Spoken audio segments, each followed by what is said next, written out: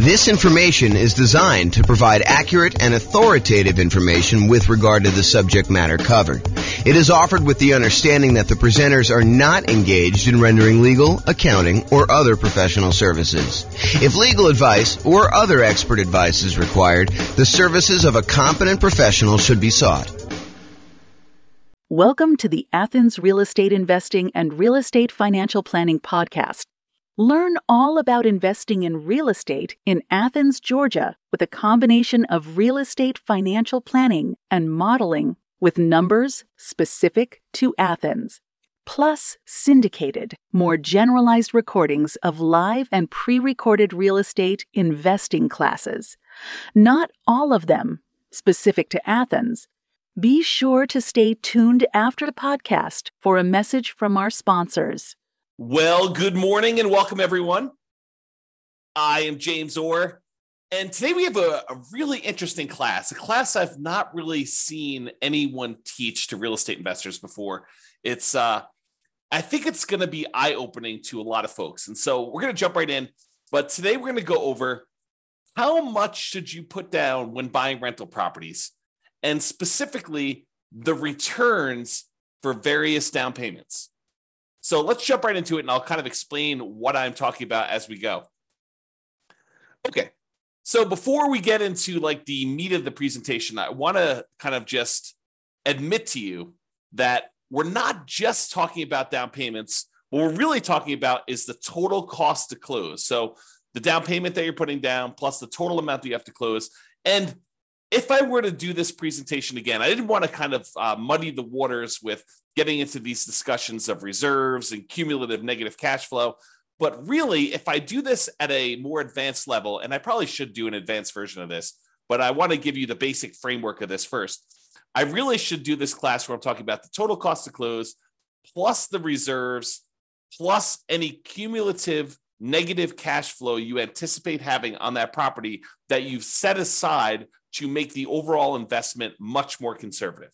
Okay, we've talked about this idea in previous classes, and I probably need to do an entire class just on this topic. But the idea is, let's say you have negative $200 a month in cash flow on a property that you're considering buying. You know, our market has really high prices right now, really high interest rates. Rents are lagging a little bit. And even if you apply all the different 88 strategies that we have for improving cash flow, in some markets, you're going to struggle to come up with a property that has positive cash flow unless you put a lot down.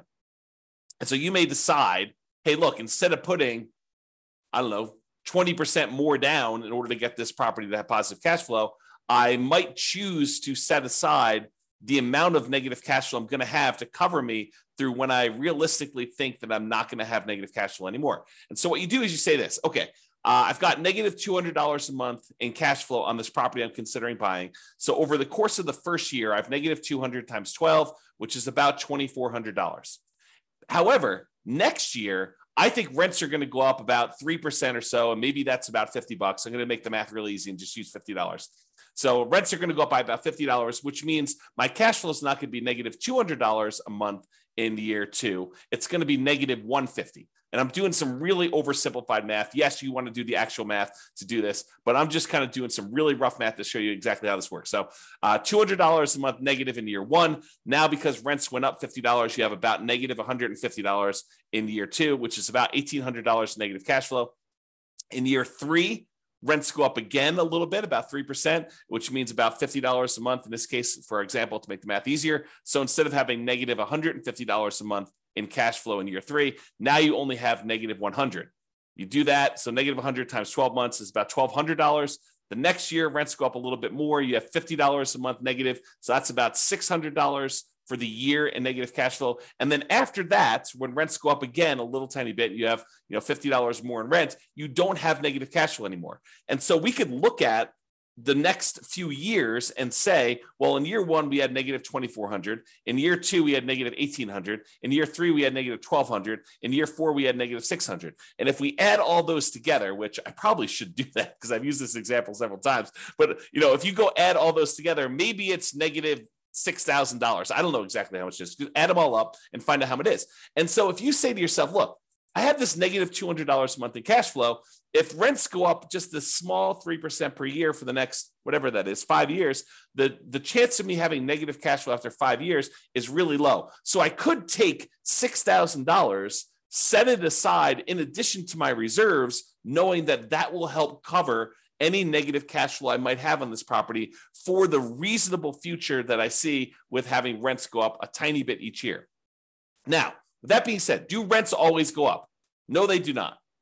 Is it possible you have a tenant in there and in order to keep the tenant in there, you don't raise the rent $50? Sure, and so it's only $25. If you want to be more conservative about this, set more aside.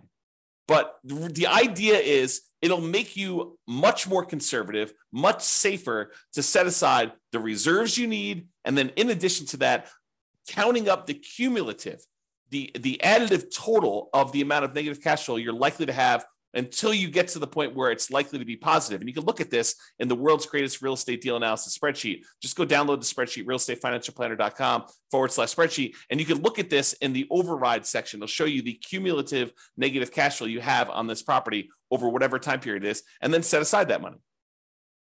Will it protect you 100%? No. Will it make you much safer than not doing this? Absolutely. And that's the idea, is I want to see you stay in the game. I want to see you be successful over a long period of time, not just buy as many properties as you can. And then when you have some type of downturn, you've got these, alligator type properties that you have negative cash flow on, and you're unable to hold through the down period. Okay. So before I get into today's class, we're talking not really just about down payment. What we're really talking about is total cost to close plus reserves, plus those cumulative negative cash flow numbers. But now that I've said that, I'm telling you, I only use down payment to do the charts I'm doing today because I wanted to keep it simple and not mess it all up with all the reserves and total cost to close and the cumulative negative cash flow part. So in the future, I probably should do all of them together. Okay, that being said. So the question is this: how much should you put down when buying rental properties? And I think for a lot of real estate investors, it's, well, how much do I have to put down? But if you have a lot to put down, it becomes a really interesting question. It becomes the question of, what is optimal? What is going to be the best amount to put down? And part of you start thinking about this in terms of, well, what's my overall return going to be on the amount that I have to put down? Okay. So when you start thinking about this, here are some considerations.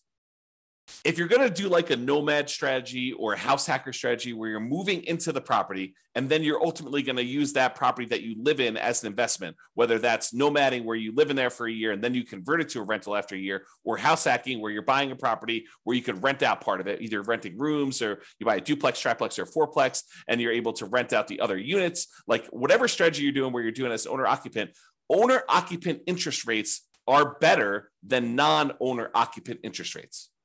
And significantly better. So if you're going to move into a property and live there, the interest rate you're going to get from a lender for putting the same amount down is going to be better than if you put the same amount down as a non-owner occupant, if you bought it as an investment property where you did not plan to move in. So imagine you're putting 20% down in the property.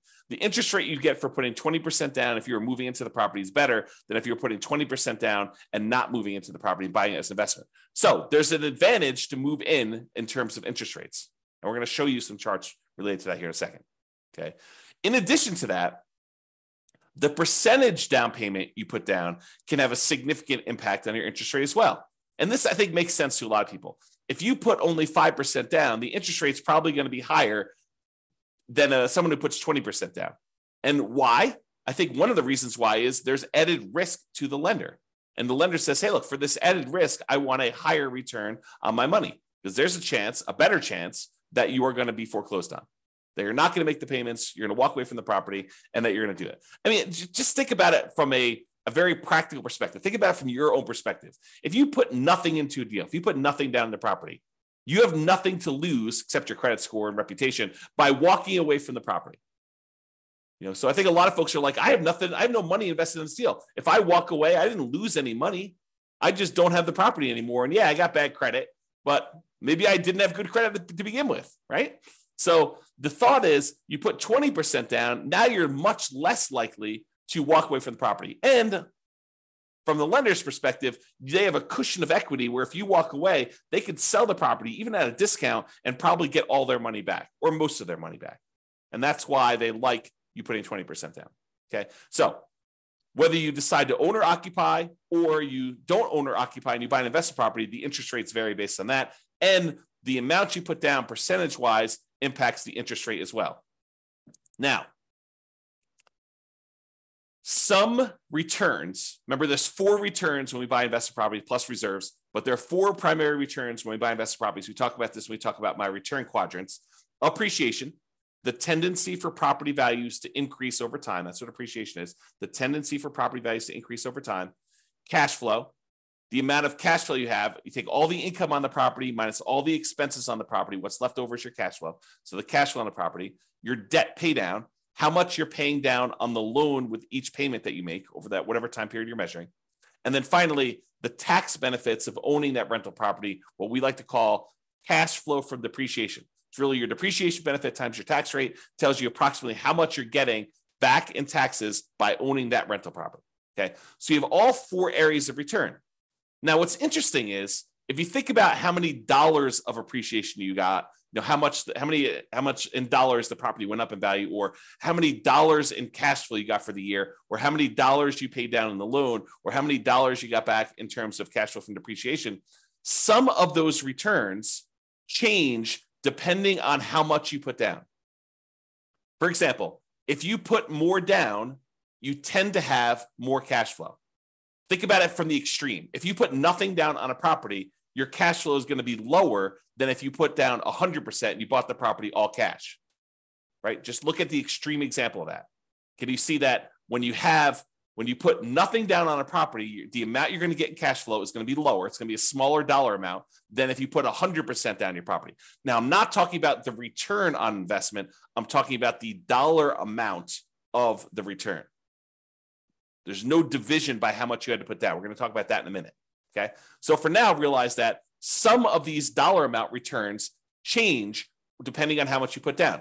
For example, cash flow would change. Now, what about appreciation? Does the amount that the property goes up in value change depending on how much you put down? The answer is no. If you go buy a $400,000 property and it goes up 3% in that year, it went up $12,000. It doesn't matter if you put nothing down, it still went up $12,000. Or if you put $400,000 down, it still went up $12,000. So the dollar amount of return stays the same no matter how much you put up for appreciation. But for cash flow, it changes based on how much you put up. It also changes how much debt you pay down. And think of the extreme example. If you put nothing down, the amount you're paying down on debt is a certain amount. If you put 100% down, where you have no loan at all, the amount you put down is 0. So the more you put down, the less your debt pay down tends to be. There's some exceptions, whether you do 30-year loan or 15-year loan. But if you're doing the same term of loan, then that's the same. It makes sense. It's what I'm talking about here. Okay, we're doing comparison, same loan term to loan term. Okay, and finally, your depreciation benefit. Your depreciation benefit stays the same in terms of dollars, whether you put 100% down or 0 down. You still get the same tax benefits, whether you put nothing down or you put 100% down when you buy a property. Okay, so what's interesting though, as I hinted at, even if the dollars stay the same, even if the amount of appreciation you got is always $12,000 as an example, the return on investment would change depending on how much you put down. So now you're talking about return on investment is the dollar amount you earned divided by how much you put down in order to get that. Well, if you put almost nothing down, the return you get with $12,000 on the top and a 0 on the bottom is basically infinite. If you put a really, really small amount down, the return is going to be really, really high because maybe you're getting $12,000 in return from appreciation and you only have $1,000 in the deal. Well, that's a really, really good, very high return on investment number. But what if you had to put the $400,000 down in order to get that $12,000 in return from appreciation? Well, now you only have a 3% return on investment. So your return on investment goes down. So even if the dollars stayed the same, the amount you have to put down affects the return on investment. And the same holds true for return on equity, which I'm not going to cover in today's presentation. Okay. But these returns vary depending on how much you put down. So the question is, how much should I put down? Well, we're going to talk about that today. I'm going to show you how these returns vary on a single property. And I'll just point out here that when I did this class initially, this was not the first time I've taught this class, but Matt Weaver with Excel Financial Group provided the mortgage quotes I used to create the original versions of the following charts. However, I've since estimated to make the changes for our current interest rate environment. These charts would look different during different times. So if you really wanted to recreate the charts I've created here, you will want to go through and update the charts with your latest data from your mortgage broker. And most mortgage brokers do not like sitting on the phone with you while you go through and ask them for, 20 different quotes on 20 different down payments. Okay. Some will, most don't like it. Just a lot of work. Okay. With that being said, let's take a look at some charts because I love some charts. All right. So this is a chart showing you the effective interest rates for a variety of different down payment amounts for owner occupant and for non-owner occupant. So I'm going to break down what's going on here. So first of all, what is effective interest rate?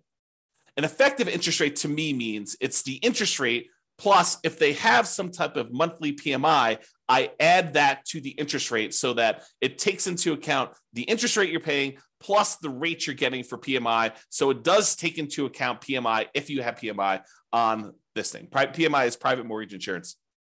So it's the extra insurance you pay to protect the lender in case you default. And we usually have that if you put less than 20% down to buy a property. Okay. So effective interest rate is the interest rate with PMI in there. And we've plotted these by down payment. So on the left-hand side is 0% down. These are our nothing down loan programs. And then we increase until we get to the point where we have 100% down, which there is no 100% down interest rate because you don't have a loan at 100%. So that's why there's no data here for 100%. Okay. The red line are your owner occupant rates. Your blue line are your investor or your non-owner occupant rates. And the first thing I want to point out, as I discussed on the previous slide, is the non-owner occupant rates are all higher than the owner occupant rates by quite a bit. There's a pretty good gap between all of these. And the gap is not universal, meaning that sometimes for a certain down payment, for example, this 15% down payment loan, the gap looks just visually looks larger to me than the gap between a 30% down loan. So sometimes the difference between an owner occupant loan and a non-owner occupant loan is greater than other times. Another way of thinking about that. Okay. And you'll also notice that we don't have any less than 15% down non-owner occupant loans because we're talking about traditional financing or not anything creative or owner financing or something like that. Okay. So these are traditional loans. So you'll notice that the lowest down payment we have for non-owner occupant is this 15% down one. All right. So let's go over and look at this thing. So we basically have on the owner occupant one, we've got two nothing down loan programs. I plotted USDA and VA. And I think VA is the lower one. Hard for me to tell. Oops. Yeah, I can't quite tell. So I think VA is the lower one of the two, though. And so you can see the difference in the rates for these nothing down ones. And what's interesting is the nothing down ones look like they're even better rates than the ones with low down payment, partially because the VA one especially has a funding fee. And so instead of paying monthly PMI, you're paying the fee upfront as a funding fee. Okay. All right. So we've got these two nothing down loan programs. Then we bounce up here to the 3% down conventional loan program, which you can see where it is right there. And then the next one is this 3.5% down FHA loan. And so that one, as of right now, when I got these quotes, that was a little tiny bit lower than the conventional one with PMI. And the FHA one had their PMI added in too. So it does all of them take into account the PMI. All right. So FHA looks a little tiny bit better than this 3% down or the 5% down. So you may say to me, although this is not the class about this, but I will mention this to you because I think it's important to realize this. So you think to yourself, hey, so why would I ever do a 3% down conventional or 5% down conventional when I could just do the 3.5% down FHA and it looks better? Think about it. Why would you voluntarily take a slightly higher interest rate conventional 3% down or conventional 5% down loan when the FHA one has got a little bit lower rate? It's because FHA PMI, the mortgage insurance premium, which they call MIP, but the mortgage insurance premium for FHA never goes away. It stays with you for the full 30 years of the loan. whereas the conventional PMI goes away when you get below 80% loan to value. So you do have a slightly higher effective interest rate on the conventional loans, but it's only for a few years until you pay down the loan below 80% loan to value. And then it drops off. And then the interest rate's probably better. We'd have to go check, see what the base rates are for those, what the rate is without PMI. But that's one of the reasons why you might voluntarily take the higher interest rate for a shorter period of time, because you have a little bit of pain up front, but then that goes away without having to refinance out of the loan. Where FHA, you need to either change loans, sell the property, or refinance and get rid of that PMI by doing a different loan type. All right, then continuing on here. So the interest rates then drop off with the more you put down. So it's a little bit less if you put 10% down, a little bit less if you put 15% down, a little bit less if you put 20% down. And then there's a pretty big drop off going from 20% to 25% on the owner-occupant loans. Then a little drop to 30, little drop to 35. Looks like they're pretty much the same going across here to 40 to 50, little drop to 60, maybe the same for 70, and then a little increase for 80, which I think is because the amount you're borrowing is getting smaller. And then the lender's like, hey, look, I want you to, because the loan's so small, we have to charge a little bit more for that. And then it goes up when you get to 90% for what I believe is to be the same reason. I don't know the reasons why these all go up. This is just what they are, okay? So realize that the curve is not linearly down. It changes differently based on how much you're putting down there. Okay, then on the non-owner occupant ones, we have a really high interest rate for the 15% down. It drops off pretty significantly when you go from 15% to 20%, and it drops off pretty big again from 20% to 25%. And then it has a small decline from 25 to 30. Doesn't look like there's a decline from 30 to 35. There does look like there's a decline to 40%, though it's pretty small. And then it looks like it stays the same all the way through to 70% down. Then it bumps up where it gets more expensive if you put 80% down to 90% down. So this is just the interest rate. We really haven't talked about like what impact this has on returns. I just wanted to show you what is changing on the underlying interest rate as we change down payment amounts. All right. Then, because I can, oh man, me and my spreadsheets. So because I can in the spreadsheet, I show you, hey, look, I assume you're buying I think I did $500,000 property, but you're buying a $500,000 property, and it's very similar to regardless of what price you're doing, but this is just to kind of give you a static snapshot. So I take the interest rate you're getting, and I calculate out what your monthly payment would be, putting that amount down and getting that particular interest rate. And now I could show you approximately what your monthly payment would be. And you can see the monthly payment for the non-owner occupant, the blue line, is higher than the monthly payment for all of the corresponding owner occupant ones. So the thought is, if you can get an owner occupant loan, if you're willing to do no matter house hack, you're going to have an advantage in monthly payment, which is going to result in you having slightly higher cash flow with the same strategy. Right? So if you do owner occupant, you get a better loan, you get better monthly payment, so you have better cash flow if you decide to put the same amount down. So in this case, the 0% down ones, they're right here. This is the 3% down loan, which is interesting because the monthly payment for the 3% down conventional financing is really a little tiny bit less than if you had put a full 15% down non-owner occupant. Mind blown. So you could put 3% down as an owner occupant and have just the tiniest bit lower monthly payment than if you had a 15% down non-owner occupant investor loan, which is crazy to think about. In fact, all of the loans are cheaper than that 15% down non-owner occupant, if I'm looking at this right. Okay. All right. FHA loan is a little bit cheaper than the 3% down. Again, for that reason we talked about before. The 5% down is cheaper than the 3% down. And then this is the 10% down. And the 10% down, putting 10% down as an owner occupant seems to have slightly better mortgage payment than if you put 20% down as an investor. You put half as much down, 10%, if you're willing to move into the property, live there for a year, then convert the property to a rental, or if you're willing to buy a house hack and you're willing to live in the property and do that there. Okay, so that's kind of interesting. Then there's 50% down, so you can just see how these go until eventually you get down to putting 100% down. The payments are both 0. Okay, and these do include PMI. So it's principal, interest, and the PMI payment. Okay. All right. I think that's all I had to say about this chart.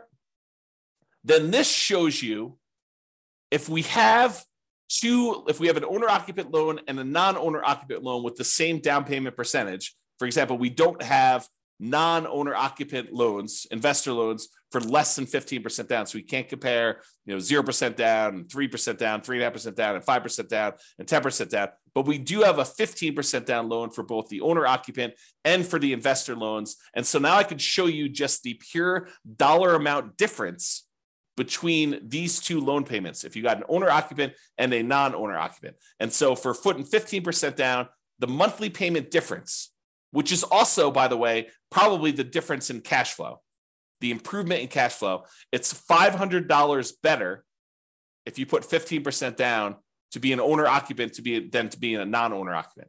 So in other words, there's a $509.68 according to this. Of course, your interest rates will vary, so it'll be different, but about $500 difference in cash flow and monthly payment if you decide to do the owner-occupant version of this strategy versus the non-owner-occupant. That's a pretty big incentive. If you want to improve cash flow, if you're in a market where it's really hard to make things cash flow, this could be a difference. This could be a difference maker. I mean, it's $500 difference, putting 15% down. If you put 20% down, it's about $350 different. So it'll be $350 better if you put 20% down as an owner-occupant versus putting 20% down as an investor. For putting 25% down, it's $357 different. For putting 30% down, it's $331. For putting 35% down, it's $332. For putting 40% down, it's $282.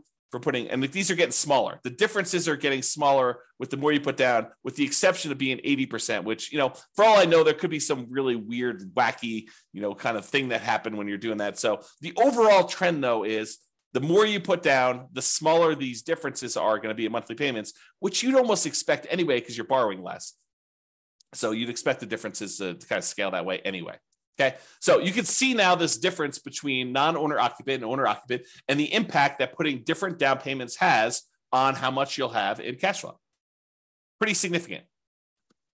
All right, so we talked about this idea that return in dollars is different than return on investment. So we're going to first start by looking at return in dollars for a variety of down payments.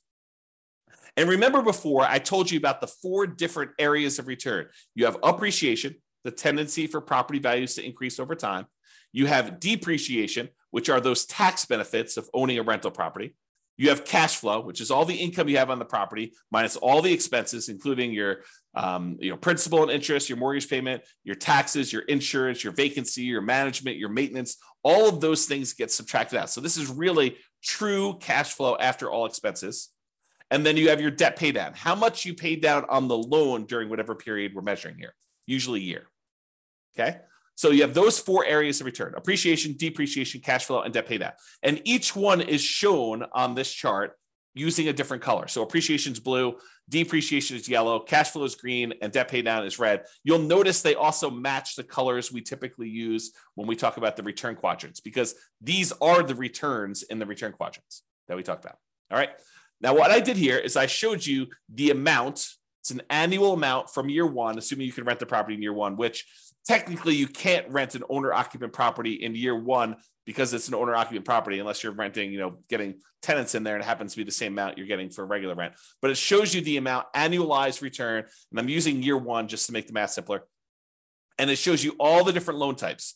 Right here is the cutoff. Right here is the cutoff between owner-occupant, and then these to the right of here are investor. So you could see where they kind of like change pattern abruptly. That's where it changes from owner-occupant loans. These are all the owner-occupant loans, and these are all the investor loans. And so I show you the down payment amount. So these are the 2 0% down ones. This is 3% down, 3.5% down, 5% down, 10, 15, 20, 25, all the way up to 100% down.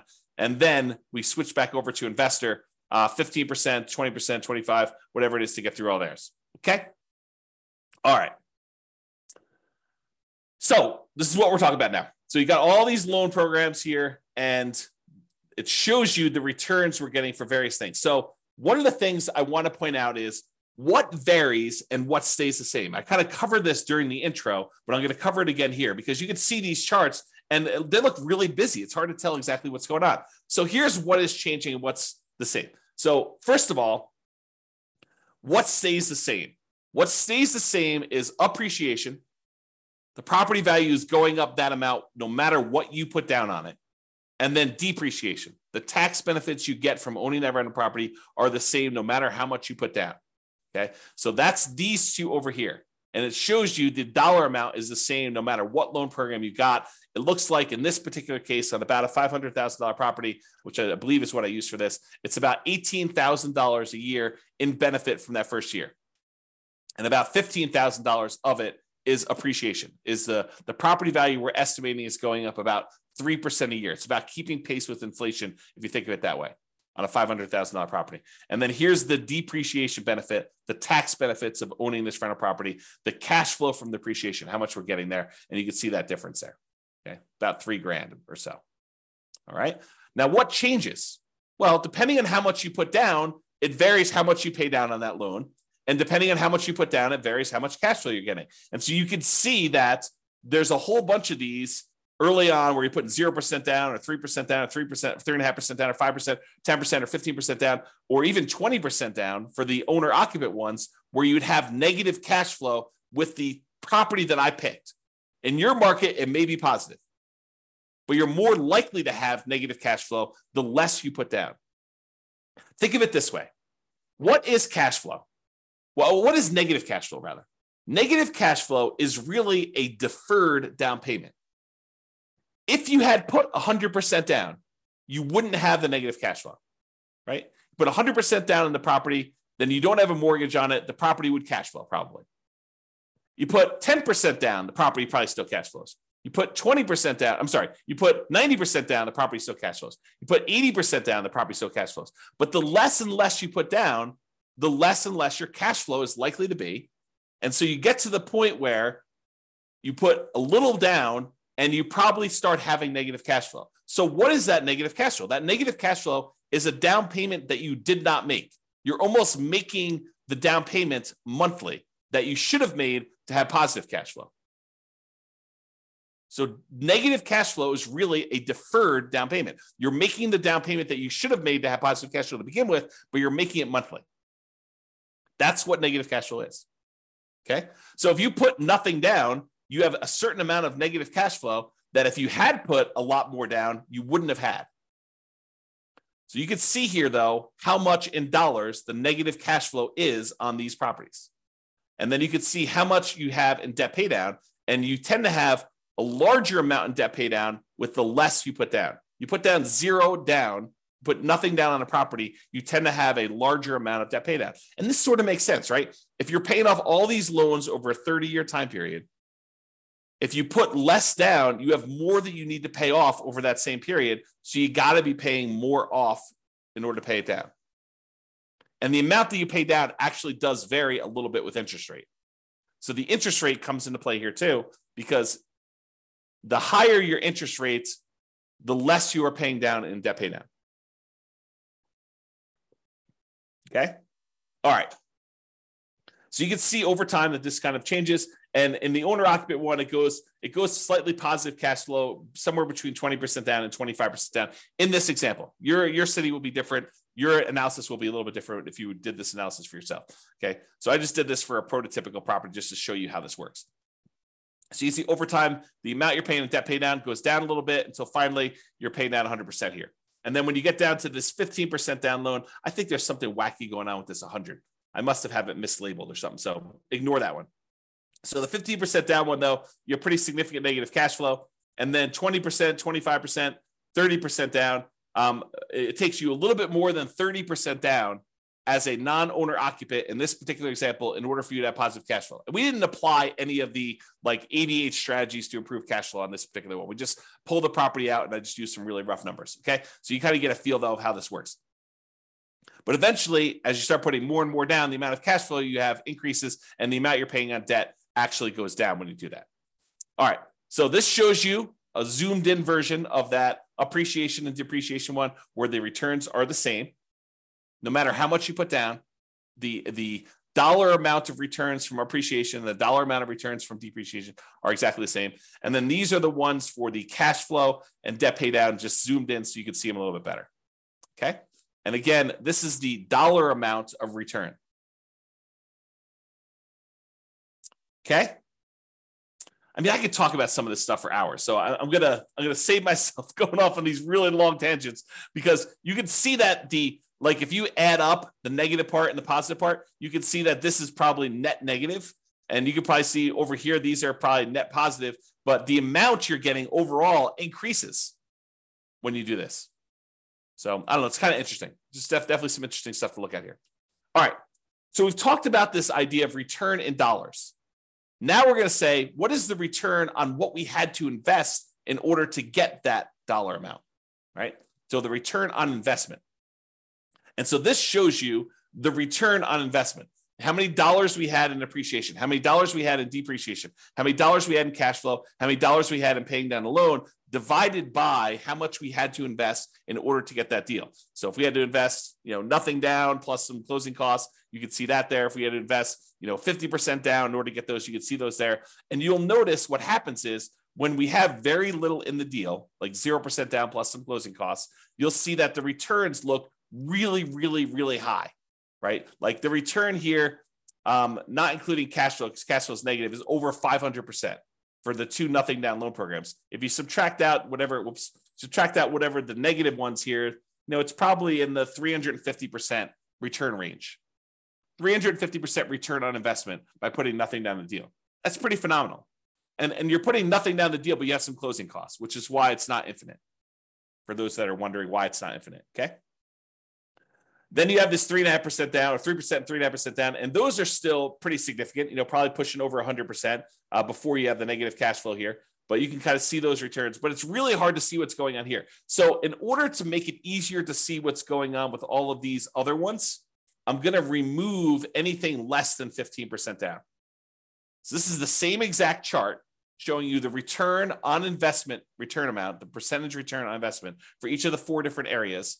But now I've removed anything less than 15% down so that we could see what's going on with those. They were just compressed before, and it was really hard to see. So now I'm going to show you what's happening with the 15% down. So here's what we've got going on. And I'm going to just use one or two examples here. So on the 15% down, owner occupant, you're moving into the property. You've got some negative cash flow here. The negative cash flow return looks like it's about negative 7% return on what you had to put down. So if you put 15% down plus some closing costs, you have negative cash flow on this property at about negative 7% of the return of the amount you had to put into the deal in order to do that. However, from appreciation, you've got probably about positive 18% return. And the return from depreciation, I don't know, it looks like it's just eyeballing it here. It looks like it's probably in the plus 5%. And then the amount you're paying down on debt pay down is probably in that, 6% or so return. So you have all of these returns that are positive, and then this cash flow, which is a little bit negative here. Now, it's important to realize a couple things. There's a reason why I separate out these four returns as different, because they have different characteristics. As one example, appreciation.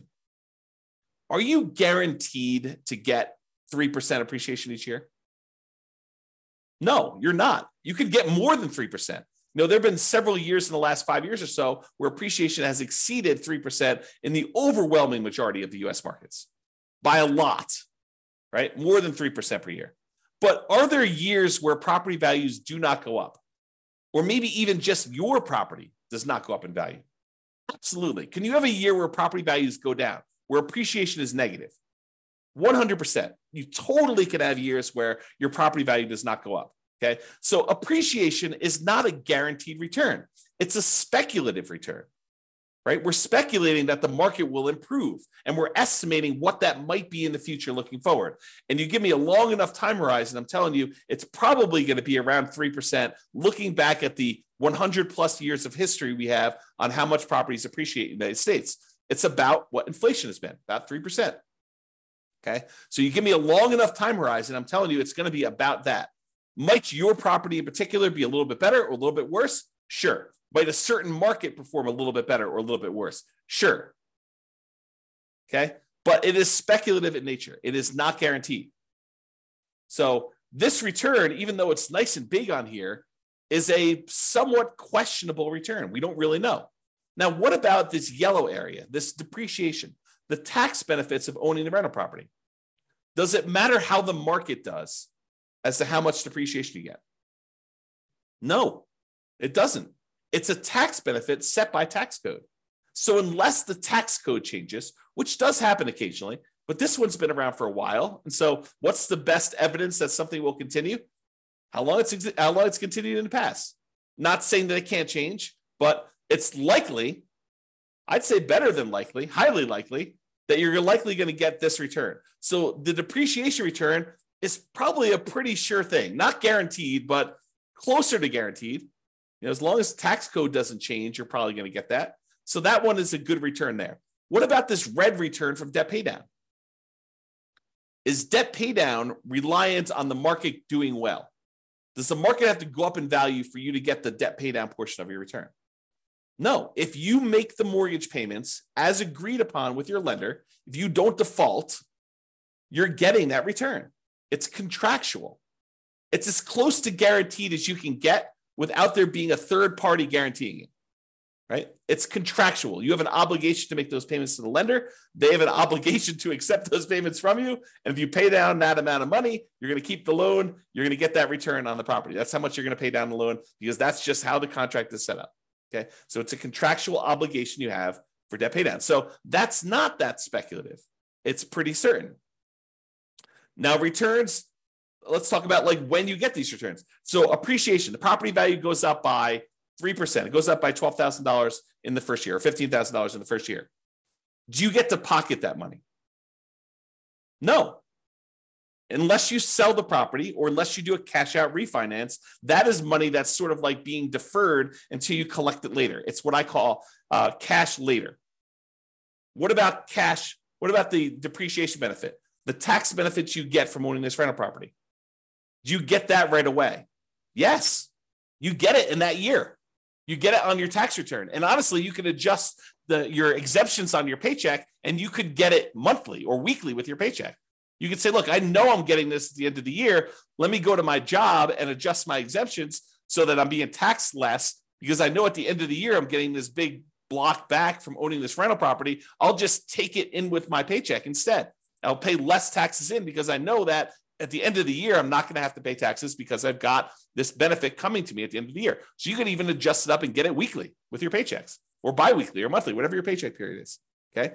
So you could do that. So some of these are returns later. Some of them are returns now. Some of them are speculative and kind of like dependent on the market, which cash flow is also another one that's speculative, dependent on the market. And some of them are cash later, or are not speculative. They're more guaranteed, more certain. Okay.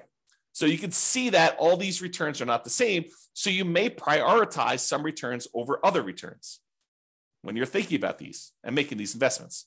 All right.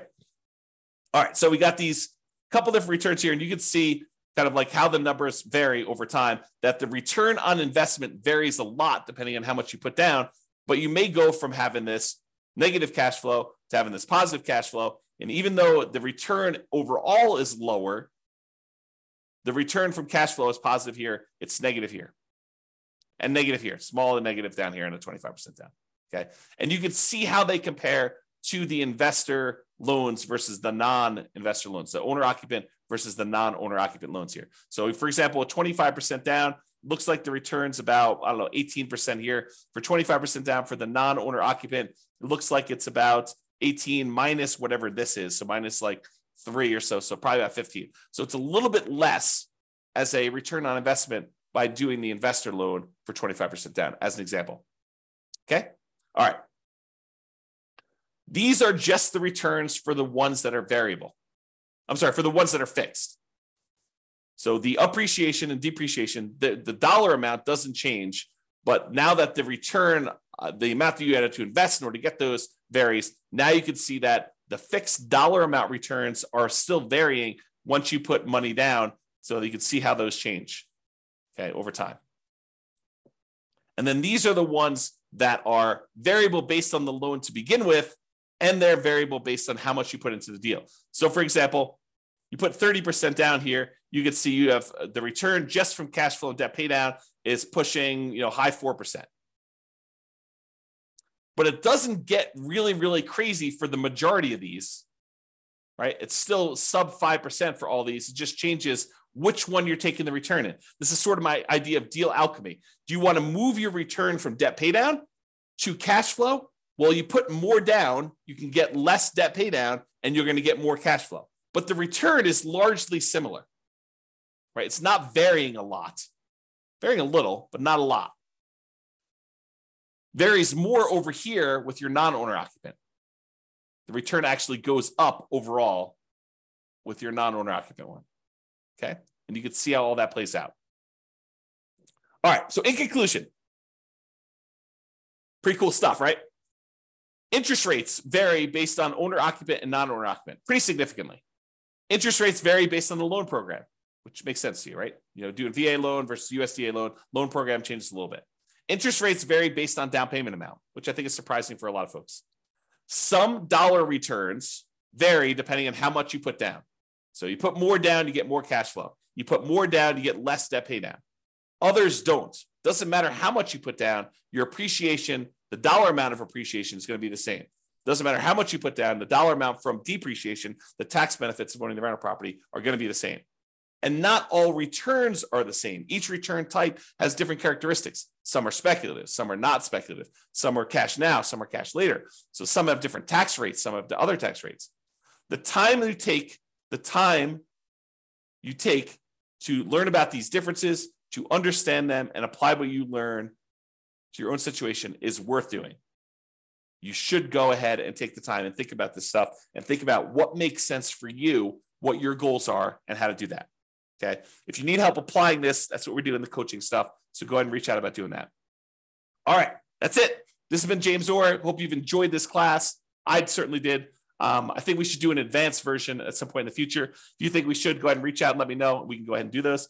And this has been James Orr. Have a great day. Bye-bye for now. With home prices up, mortgage interest rates up, and rents up but not quite enough to counteract the higher prices and interest rates, cash flow on rental properties in Athens is harder than ever. Book a call with the Real Estate Financial Planner to apply our proprietary 88 strategies to improve cash flow on your rentals. See the show notes for a link to schedule your call and improve your cash flow today. If you're a real estate agent, lender, or professional in Athens that wants to help our real estate investor listeners, consider reaching out to learn about collaboration opportunities with this podcast. We'd love to add more value to our listeners by having you assist our investors buy, sell, and finance their real estate investments. See the show notes to schedule a call to discuss collaboration opportunities.